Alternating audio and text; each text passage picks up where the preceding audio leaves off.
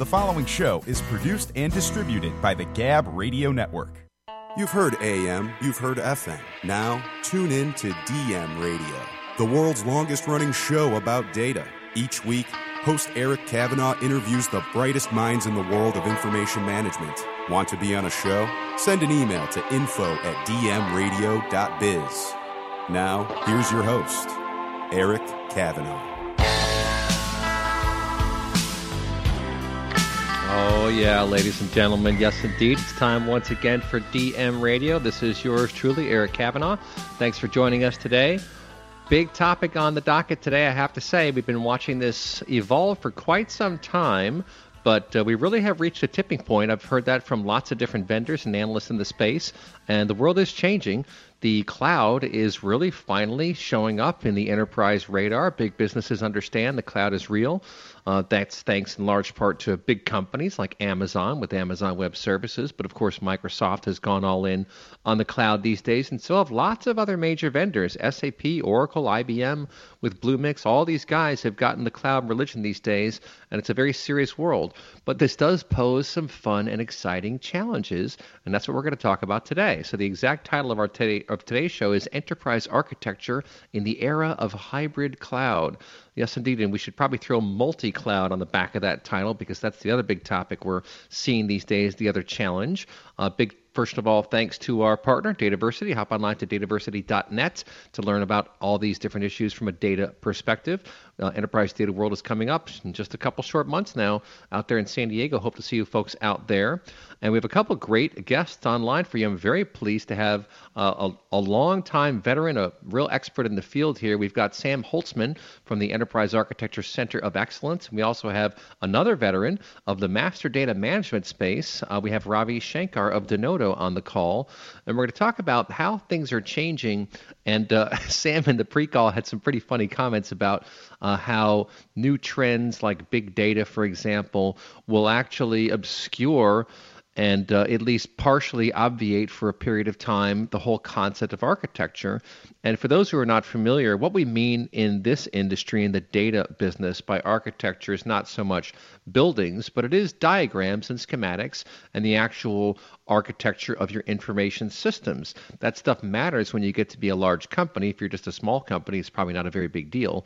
But just think about how much cloud changes things. So now we have this world of hybrid cloud. And what that really means is you've got a bunch of stuff on premises, you have a bunch of stuff in the cloud. How do you connect these two? Simply put, that's not an easy thing to answer. Mostly it's very ad hoc, it's very piecemeal, it's relatively scattered, and in that case you have a sort of de facto enterprise architecture, which is not a very good one, it's not a very clean one, and that's going to cause you some trouble.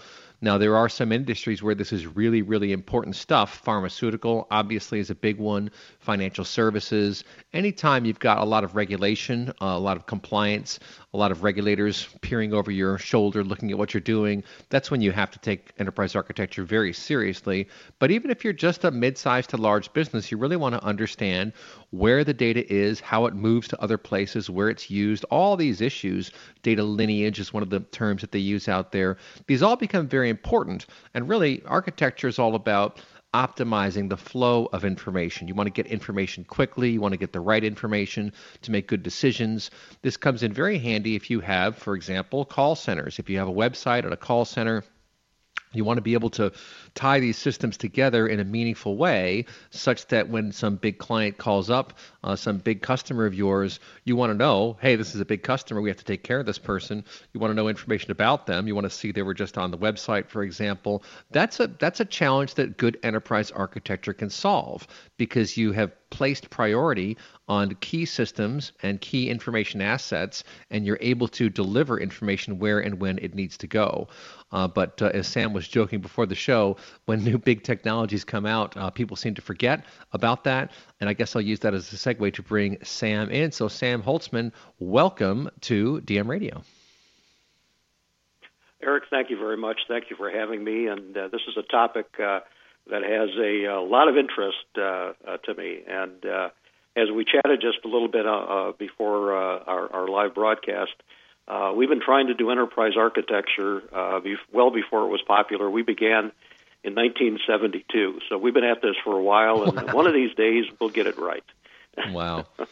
No, so you made a really good point about how architecture tends to get lost in the weeds. Maybe you could give our audience, especially our business audience out there, just some background on what it is that you folks do, because you, of course, teach a lot of classes around the Center of Excellence concept for enterprise architecture. Can you give our audience just an overview of what you mean when you talk about enterprise architecture, and then let's kind of dive into how that matters for companies today? Sure, absolutely. Thank you. And I'm going to give you some physical analogies that seem to resonate really well. When you're building a log cabin, you don't need much architecture. When you're building a 100-story building, there's no question that you're going to have a lot of architecture before you do implementation. And that's an analogy that I hope rings true to the audience that's with us today. Things are getting more complex out there, and the common denominator when you have to deal with complexity is a series of representations that human beings can understand. I know that sounds kind of funny when I say human beings, but that's very different than a set of representations that we need to implement something. So we talk about two types of representations in the world of business and enterprise architecture, and that's human consumable representations for the business person, which gives them an understanding of what is going to actually happen. And that understanding is something that we suggest needs to be described to these people in less than 90 seconds of demystification. Now, that's very different than implementing what we're trying to do, which is a different set of things. So just like in the physical world, there's engineering and manufacturing. In the world of business, there's architecture and implementation. And since IT is relatively immature, it's only about 40 years old compared to other professions, we always start new areas in the manufacturing or implementation world, and eventually we get around to architecture because the complexity has gotten to us. And that's really where we are now, Eric. We're at that point where we're moving from the industrial age through the internet age into the information age. And now we're seeing this understanding that because of the complexities, we've got to write things down before we start spending money on implementing things. Yeah, that's good consultation advice right there, right? And it's the kind of advice a lot of people don't take. And I think you made a really good point, too, before the show about the quick fix. Everybody wants the silver bullet, but there's never, it seems to me there's never going to be a silver bullet with enterprise architecture. I certainly do see some very interesting technologies these days, like data catalogs, for example, which will dynamically crawl through your information systems and come back and give you some recommendations. That's about the closest I've seen to an automatic pilot version of building out an enterprise architecture. But what do you think? Are you seeing topics like data catalogs crop up in conversations that you have with your audience, or what do you? What we see, Eric, is frankly, and it's unfortunate, because we've been talking about this for over 4 decades, we see a misrepresentation of EITA and EA. Now, what is EITA? Enterprise Information Technology Architecture, a wonderful topic. And those are the things that we need to do prior to implementing something. It's very, very important. But enterprise architecture is about figuring out what to implement, not how to implement it. And so it's a very different thing. So data catalogs and master data management, these are massively important topics. The concept of agile implementations is massively important. The problem is it's different than saying, what do we need to do? So let me give you an example that may be something that people understand. There's a lot of talk about optimizing processes, for example, or optimizing data. For example, in the world of processes, you have things like Six Sigma, sciences and techniques and certifications that teach people how to optimize their processes. Phenomenally great topic. But here's what I would do if I was a company prior to doing that type of work. I would first ask, do I have to do that process in the first place? That's an architecture question, not an implementation question. So those questions come first. The other thing we have to recognize is what you referred to is commonly referred to, at least a few decades ago, as reverse engineering, trying to take something that is implemented and figure out what the intent was. Now, the engineering sciences, not IT, the engineering sciences have taught us something that may sound silly. Hopefully it doesn't sound silly, but it does sound silly when I say it. You can't reverse engineer something if it wasn't engineered in the first place. So what we have here is essentially a series of guesses. And we've written some papers, by the way, on those topics that just question scientifically whether it can be done. I know that's a desire. It's a phenomenal desire.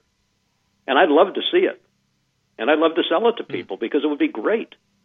But if you can't mathematically come from a business intent to an implemented understanding, then trying to reverse that isn't going to happen without human intervention.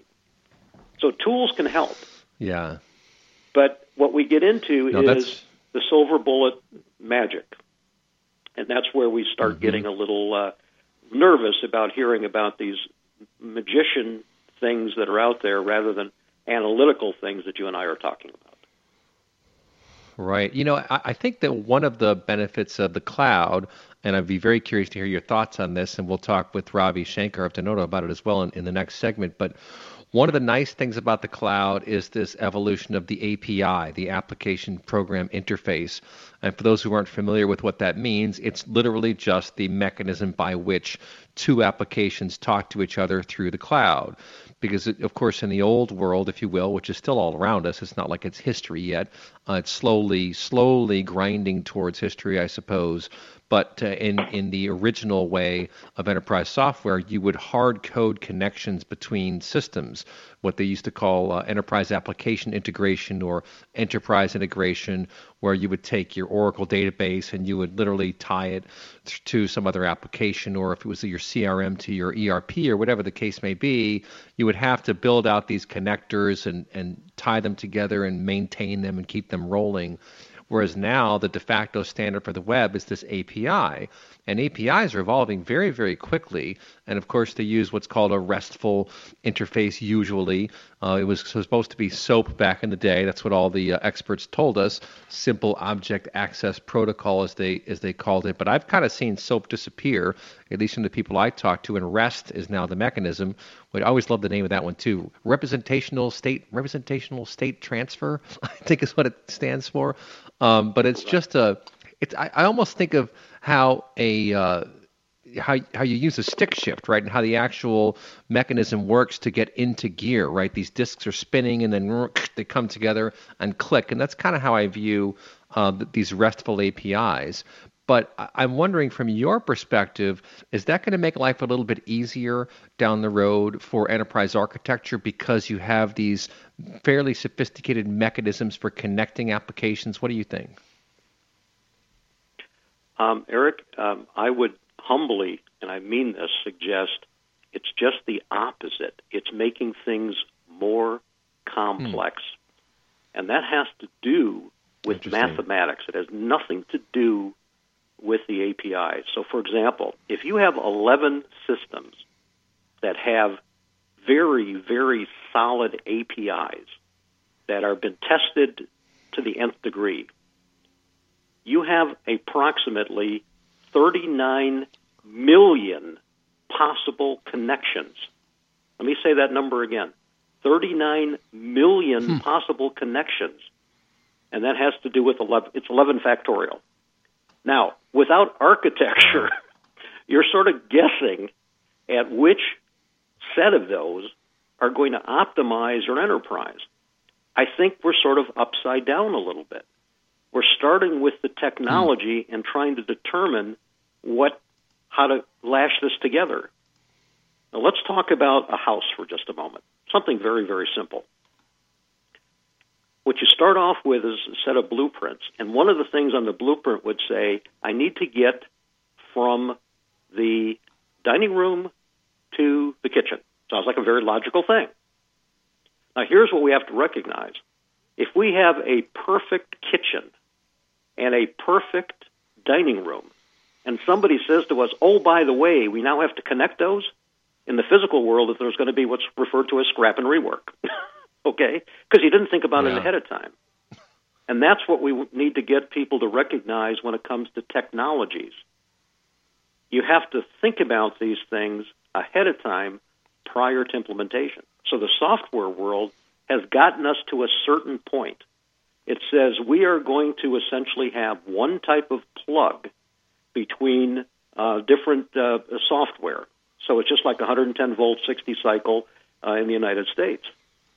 But that has architectural implementation understanding.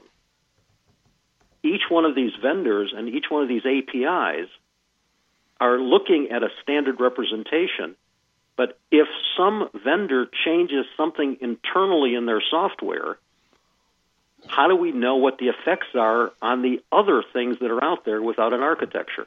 How do we know the pathing? And with 39 million possible paths, that's where we get into trouble. Wow, no, so that's we're interesting. Getting there. So we're getting there. Yeah.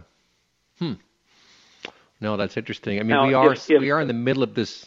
Go ahead. Yeah. So all I'm saying, the technology is marvelous. I want everyone that's listening to us to recognize I'm a technoid weenie. I love this stuff.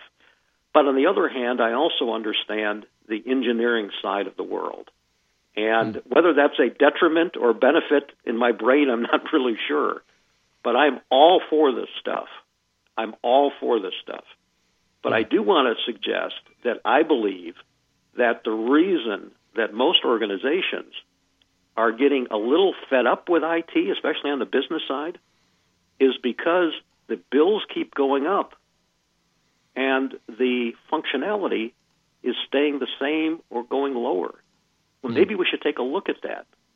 Why is that happening with all of these technological miracles that are out there? Well, I think it's because not understanding what the business is actually looking for. So once again, I want to stress, these technologies are marvelous, but I think the issue is more understanding what the business needs rather than the technology that may or may not address that solution. Yeah. No, that's a really good point. And as I think about this, and I'm looking at the abstract for our show, reminding myself that there's another big side of the equation here. One, you're just talking about the need to understand impacts when things change, for example, and governance has suddenly become a hot concept, right? It really should have been a hot concept the last 25 to 30 years, but in just the last couple of years, and maybe it's the data breaches, I'm not exactly sure what's driving all of this. We do have some regulations coming down the pike, the GDPR we've talked about before, General Data Protection Regulation out of the EU. It's a straw in the wind, but if you don't have architecture, you don't really have governance either, right? Eric, perfect. We have a. I'm going to put my commercial hat on, and I'm saying this up front to everybody. Just a couple of years ago, we introduced a new course in our curriculum called Soft Skills for Business and Enterprise Architects, and that's that side of the equation that you're that you're talking about. It's not just drawing a bunch of models. It's the governance process of how they're created, how they're maintained, how they're distributed. That's what we're talking about. Yeah, it's important stuff, and I like that you focus on the soft skills too, because it seems to me a big part of getting a solid, clean, workable, usable, defensible, if you will, enterprise architecture is to talk to people. You have to not just rely on systems information, but on human information. Talk to your team, talk to the business people, talk to the analysts, talk to the IT people. I mean, this is a full-time job. In fact, it's frankly something that requires a whole team if you're in a large organization. But I can tell you, we talk to enterprise architects all the time. We know how important they are. We know that they are critical to getting good, solid information systems. And with that, folks, we're going to go to our break. We'll be right back in about 2 minutes. You are listening to DM Radio.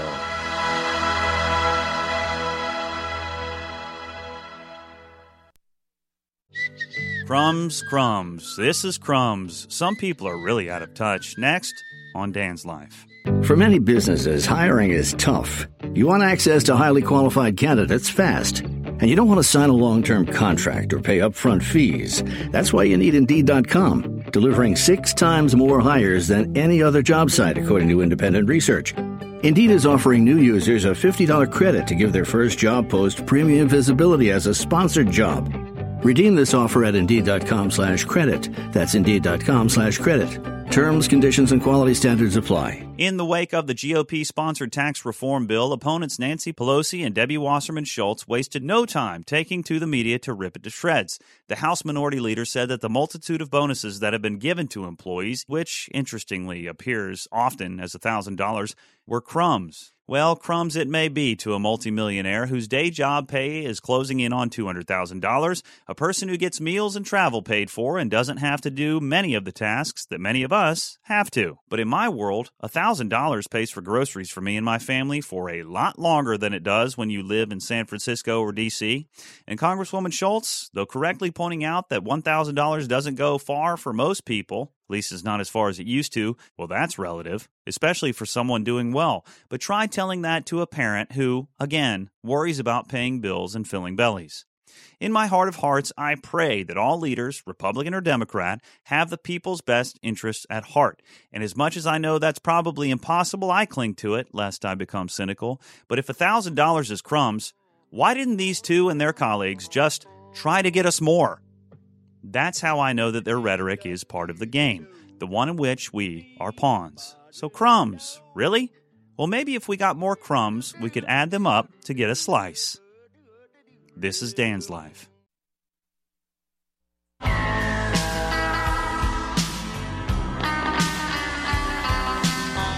Welcome back right, to folks. DM Radio.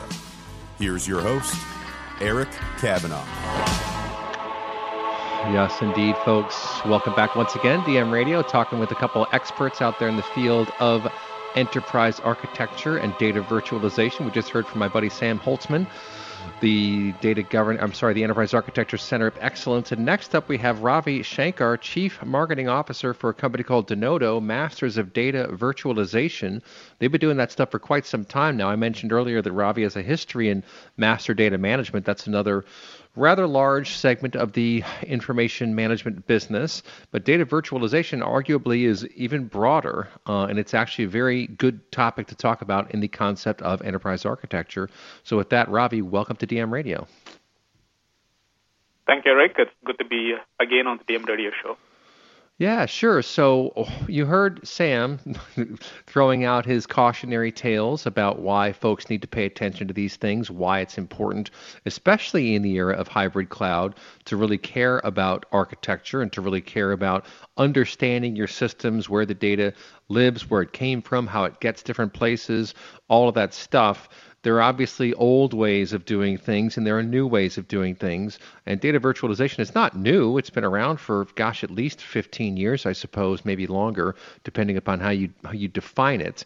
But it does seem to be really catching on these days, and I think with good reason. So maybe could you first start us off by explaining to our audience out there, especially the business folks, when you talk about data virtualization, what exactly does that mean, and how does it fit into the context of enterprise architecture? Definitely. Yeah, I will be addressing the problem that Sam talked about in terms of the 39 million connections and how data virtualization simplifies that. So data virtualization, the way I would kind of describe is data abstraction layer that shields the underlying changes in the systems, and which is a very relevant topic today as many companies are migrating from their on-premise data centers to cloud-based systems. And the business users who are using those systems in the process will get affected when you have these point-to-point connections. So you want to have an abstraction layer that disintermediates the changes that are happening underneath from the systems to the business users who need to run their campaigns, who need to run their financial reports, who need to file compliance papers, so that they really don't care which system from which they're getting those information, as long as they get it timely and with good quality. So the data virtualization is the abstraction layer that sits in between the data consumers, who are the business users, and the data sources, which are moving from the on-premise to the cloud. And it provides a logical data lake, if you will, of all the enterprise data to the business users. Okay, good. And you bring up a really, really good point here that's perfectly in line with the topic of the day, which is enterprise architecture in the era of hybrid cloud. When we talk about hybrid cloud, again, we're talking about connecting cloud environments to on-premises environments, to traditional data centers, or whatever your systems happen to be on your premises. And I'm quite sure that we're going to be living in this hybrid world for a long, long time, maybe forever going forward, it seems to me. I think there are some companies that will be cloud first. They'll be mostly in the cloud. But still, as you know, legacy systems really don't ever die, do they? They just sort of fade away until IT stops supporting them. But I think Denodo is very well positioned to facilitate this migration to the cloud, because you create a sort of marshaling area that we call the data virtualization layer, and then slowly but surely you can start incrementally populating the cloud more and more, right? So it's not like a forklift from on-prem into the cloud. It's more of a gradual movement with data virtualization as that stepping stone. Does that make sense? Exactly right. And as you talked about, if you look at the cloud, we are going to be living in a hybrid world for quite a while, but the percentage of composition between on-premise data center and the cloud is shifting quite a bit. So if you look at the current statistics from IDC, a survey that they did, for the amount of money that is being spent on public cloud computing, it is literally doubling from 2016, 82 billion to 162 billion in 2020 in just a matter of 4 years. So you can see that there is a lot of change that is happening. People are moving to the hybrid to the cloud quite a bit, and that actually reflects in the shows that we go to. So I travel the world across multiple different trade shows, data management shows, garner anywhere between like 200 to 800 attendees. But to the AWS reInvent in Las Vegas, I was there last November, it is like 50 to 60,000 people. So it tells the magnitude of the change that is happening from the old world to the new world. And there is another survey that was conducted by IDG in which they say going forward by 2018, which is actually this year, only about 40% will remain on-premise. So more than 60% of the infrastructure is actually moving on to the cloud. So, and people are using various different ways for moving on to the cloud. Some are kind of lifting and shifting, which means they are rehosting their existing applications on the cloud platform. Yet others are kind of replatforming, which means they're changing the underlying web server from on-premises to the cloud. Some are completely repurchasing. They're dumping their on-premise systems and buying new SaaS equivalents of that. And yet others are kind of redeveloping. They are rewriting all their legacy applications to the cloud-native capability. Now, in that process, there are a lot of challenges in this interim hybrid world. You think about the security concerns.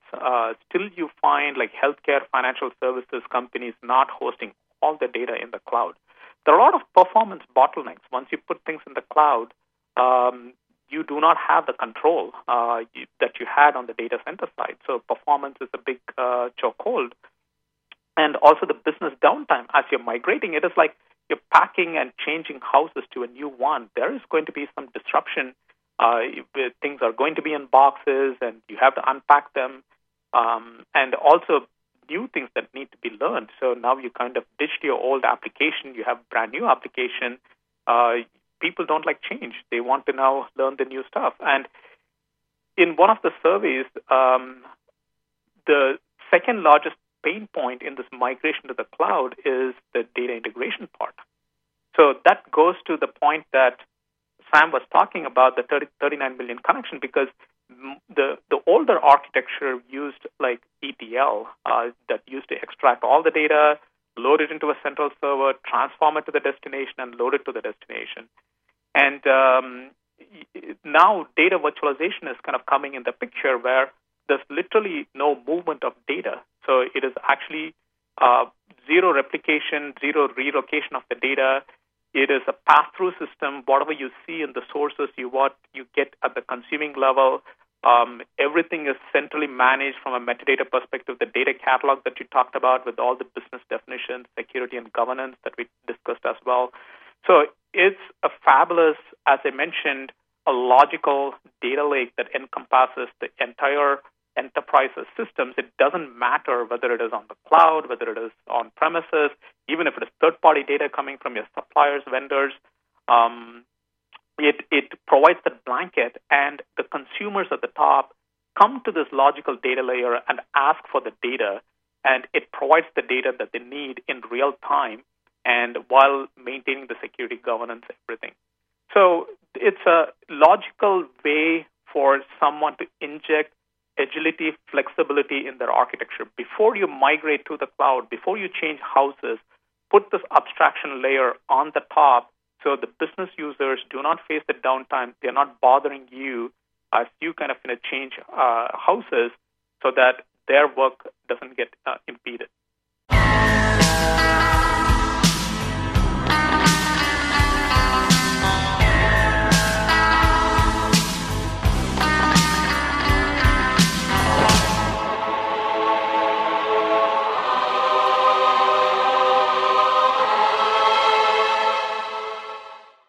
So I was mentioning that as companies are making changes from the on-premises systems to the cloud, they are subjecting their business users to interruption in the business, and we do not want that.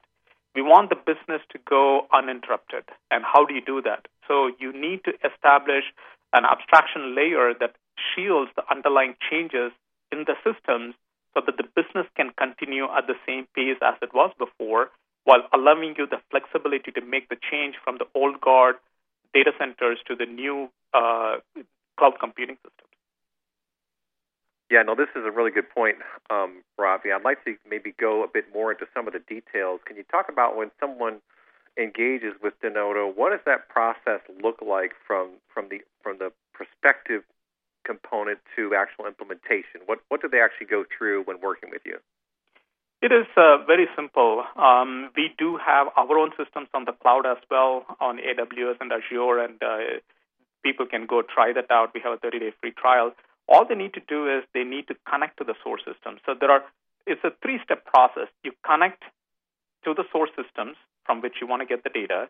You combine the information, which is like you want to combine like customers with what products they have, what services they have, and so on. And then you consume that within the business applications. That could be your Tableau, it could be any reporting system, it could be your call center application that you talked about. So any application that the business users use across finance, marketing, sales, you can consume the data through the data virtualization layer and not directly from the sources. That is that abstraction, but it gives you the flexibility. If you change, for example, from a Teradata warehouse to Amazon Redshift, the business gets the reports as usual, but now the data is coming from a completely new system, and the data virtualization layer abstracted you out from the change that happened underneath. Yeah, that's why I'm so amped up about the possibilities with data virtualization for that specific use case that you just mentioned, because there is a lot of movement out there in the industry, and I think, let's be honest here, Teradata is working pretty hard to reinvent their business, but their model was built on an old set of constraints and an old set of metrics, basically an old set of price points. And as you know, for a large company, it's very difficult to shift your entire business model to accommodate for major changes in things like hardware cost and things like storage cost. Of course, we also had this entire open source movement that kind of disrupted things with the Hadoop technology stack, which has kind of faded a little bit as cloud storage has become more prominent. But that's what gets me excited about data virtualization. There was a really good use case for it 10 years ago. To me, it really is the stepping stone into this new cloud-enabled world, right, Ravi? Exactly. And as I mentioned, you do not want to step into the new world without having to have this abstraction layer in between. It is fundamental to your enterprise architecture. You want to put that flexibility, that disintermediation layer in order to enable you to make the changes without affecting the business. So it is truly, I would say, the most important component in your enterprise architecture if you haven't thought about it before. There are many companies that have actually done this and have been successful. Logitech is an example of a customer that has done this migration from their on-premise to the AWS side. And by using this data virtualization layer, they have done the transition very smoothly without affecting the business. Yeah, that's really good stuff. And are you seeing that, and we got about a minute before our next break here, but are you seeing that large enterprises really are finally understanding and appreciating the cloud is real, that cloud is secure, that cloud is enterprise grade? Has that transformation finally occurred in your opinion? It has. And a lot of, you can see that by customers that are adopting this big transition. So we have very large companies in the Fortune 50, 100 companies that are making the migration to the cloud. And even the data virtualization technology that we sell has been predominantly on premises. They take that and they put that on the cloud, even though we have our own cloud version as well. So it is that transition has already happened, and that momentum is top. And you would see this even accelerate more in the days to come, and we will see a large adoption of cloud. Yeah, I have to think you're exactly right. Well, folks, we'll be right back with our roundtable discussion. Thanks so much for tuning in. Don't touch that dial. You are listening to DM Radio.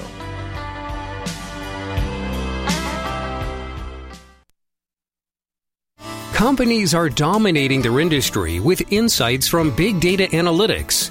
Do you have enough data scientists and engineers to keep up? What if your non-technical business analysts could quickly discover new insights from big data on their own to drive profitability and reduce risk? Arcadia Data, the native business intelligence software for data lakes, unlocks the value of big data for the entire organization. Arcadia Data lets you quickly explore information directly within data lakes without moving it, and provides self-service analytics and applications to hundreds of concurrent users. We'd be happy to walk you through an Arcadia Enterprise demo. Sign up at arcadiadata.com/demo. That's ARCADIADATA.com/demo. Arcadia Data. Find your insights within. Zoom Data is reinventing business intelligence for modern data platforms, making it easy for people to explore and share data-driven insights. By supporting a wide range of modern and traditional data sources, Zoom Data makes it easy for business users to visualize and analyze huge volumes of data, fast streaming data, unstructured data, and data blended from multiple sources without requiring data movement and modeling. Natively architected for cloud and on-premise deployments, Zoom Data's modern microservices and microquery-based architecture delivers interactive visual analysis of big and streaming data at speed of thought. To learn more about how Zoom Data can help your business users get the fastest time to insight, visit zoomdata.com today.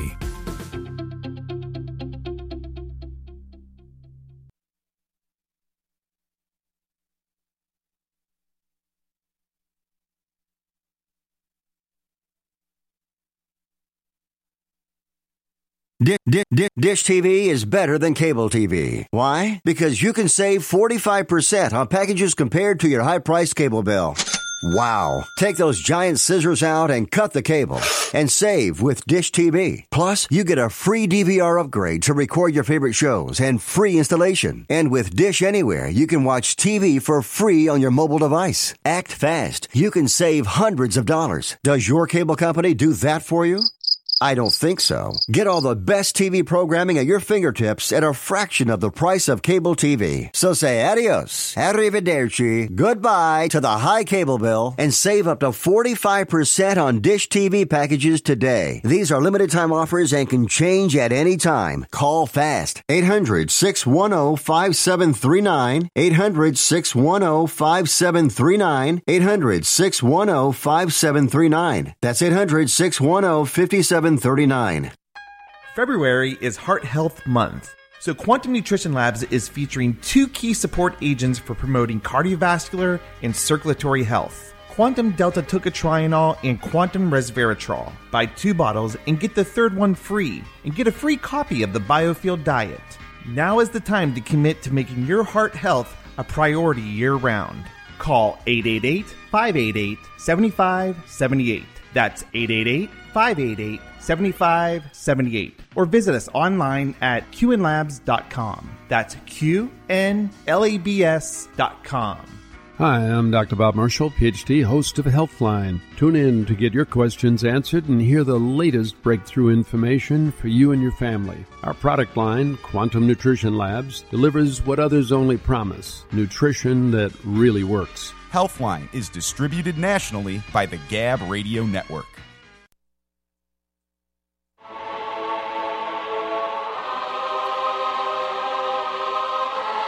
Welcome back to DM Radio. Here's your host, Eric Kavanaugh.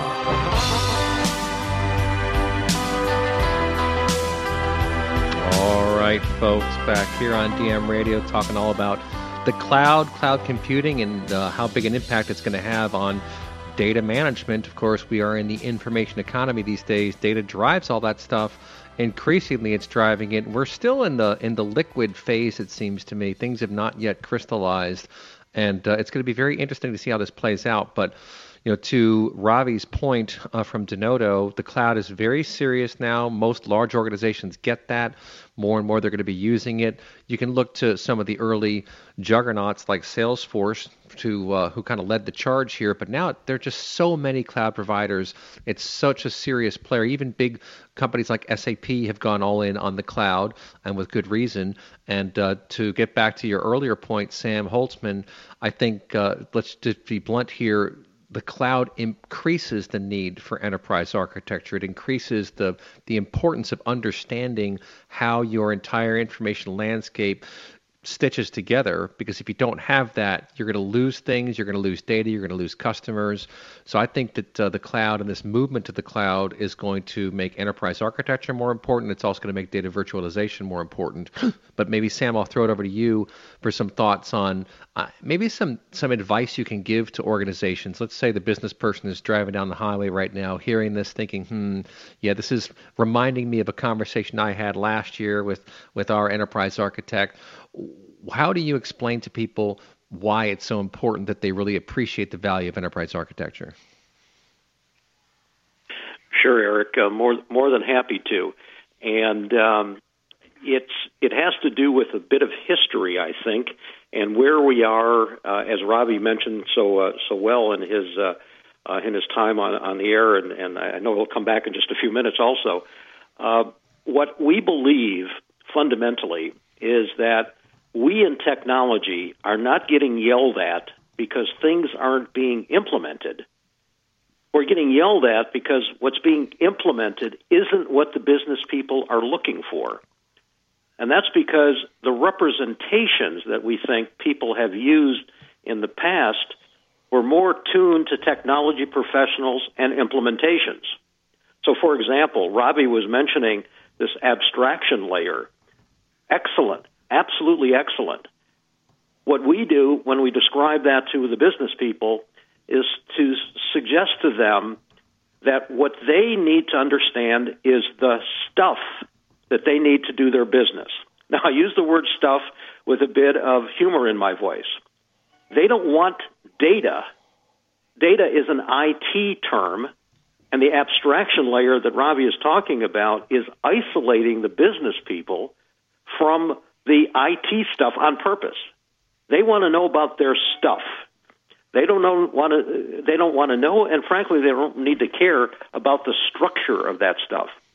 And that's what we need to understand. And that's one of the things, one of the skills that people are recognizing in enterprise architecture. It's essentially the communication mechanism between the business understanding and the technology enablement. And so when we come away with this, we look at the same thing from a physical analogy. When you're building a house, you have a set of blueprints that are essentially tuned to the various skills. There's a blueprint for the carpenter. There's a blueprint for the plumber. There's a blueprint for the electrician. And there's also a very different representation for the person paying the bill, the homeowner. And that's what we're seeing in the world out there right now. It's that I believe the issue of the century coming up or the decade coming up is making sure that what is thought about by the business and then represented by the business is actually transmitted to the technology folks. And as the technology changes, the business people, frankly, are not impacted. And whether we call it, as Ravi said, an abstraction layer or recognizing there's a difference between architecture and implementation, that's what's coming to the forefront. And that's because the community is essentially maturing. We're maturing in the understanding of how technology needs to be applied for the business. Yeah, that's great. That's really good news. And Ravi, I'd like to bring you back in. I don't think there's any question that the cloud is now going to be the dominant force in enterprise information management. We're going to have this very, very long tail where on-premises data centers are going to stick around for, 20, 30, 50 years. It's going to be hard to say just how long. But nonetheless, the movement to the cloud is happening. It's going to happen. What do you say to your prospects and to enterprise data professionals in general to help them understand it's important to get this ball rolling now? So for them, for the enterprise architects, it's very important for them to embrace this change. The cloud is going to be big, and you can ride that wave to your career heights. And how do you embrace it? How do you make it successful for your company? At the end of the day, we live in a very competitive world. If you're not doing it, your competition is doing it and doing it much faster, much better than you. And we see the companies that are going in and out with all the technology changes that are happening right now. So it's very important for you to embrace this change that is actually happening. And I would say you have a window of 3 to 5 years by which you need to cloud enable your company majority of the systems in order to provide all the changes that are happening. If you don't, then your competition is going to do it.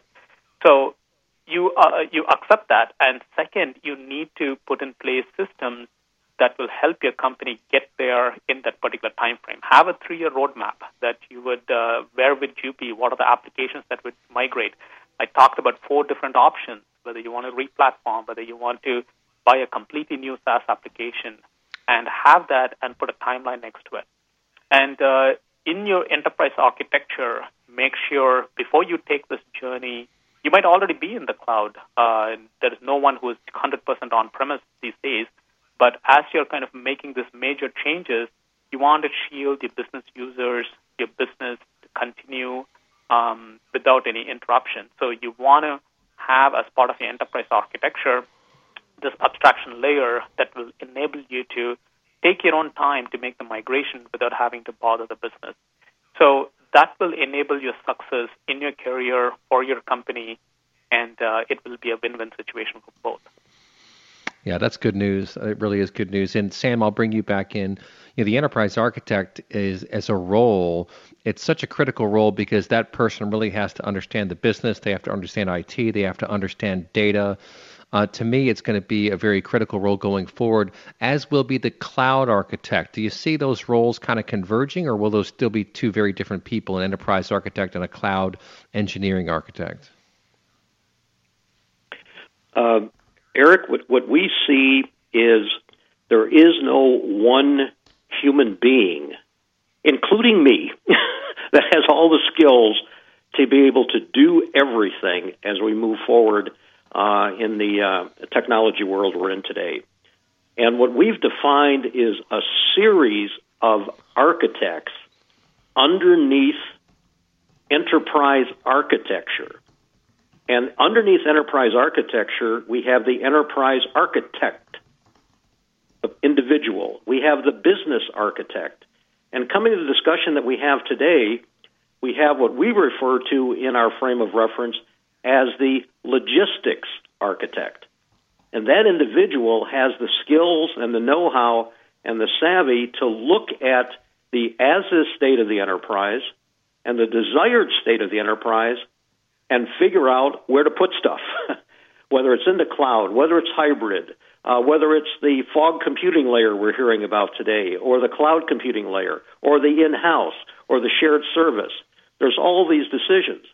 And so we believe there is a specialization that we call the logistics architect under the umbrella of enterprise architecture. So, Eric, what we're suggesting is that there's a number of titles, specialty titles, underneath the enterprise architecture. And it's the same as a house. You have the person that knows how to lay out the plumbing, the electrical, the heating, ventilation, and air conditioning. And then you have somebody that needs to make sure that it all sort of fits together in an integrated manner so that the electrical wire doesn't go through the plumbing. Okay? And that's the same thing we're seeing now in the complexities of the technology world we're in. Yeah, that's a really good point. And maybe just some closing comments from you, Ravi, advice that you give to let's focus on this concept, right? The enterprise architect. Is it usually an enterprise architect who is working with Denodo, or what are some of the other titles of folks who actually use your technology? It is usually the enterprise architect. And as you mentioned at the beginning of the show, Eric, data virtualization has been around for 15 to 20 years under different names. It used to be called the EAI, EII, and so on. But not many people, at least to my surprise, kind of know this. But it's very important for people to get educated on the great flexibility that technology provides. And many companies have actually benefited from that. And you can go on to Denodo.com and you can browse. And I encourage you to get onto the trial version on AWS or Azure, whichever platform you're using, and try this technology out. Yeah. Okay, folks, we'll be burned through an hour here. Great content. Big thanks to our guests, Sam Holtzman. As you can hear, he puts on all kind of conferences around the country and around the world. So feel free to look him up online, the Enterprise Architecture Center of Excellence, and of course, Ravi Shankar of Denodo Technologies. These guys know a lot about this stuff, and I can tell you, if you're in big business, if you're in a mid-sized business, and you're recognizing there is a need to start migrating to the cloud, talk to these folks because they can help you make a relatively painless transition.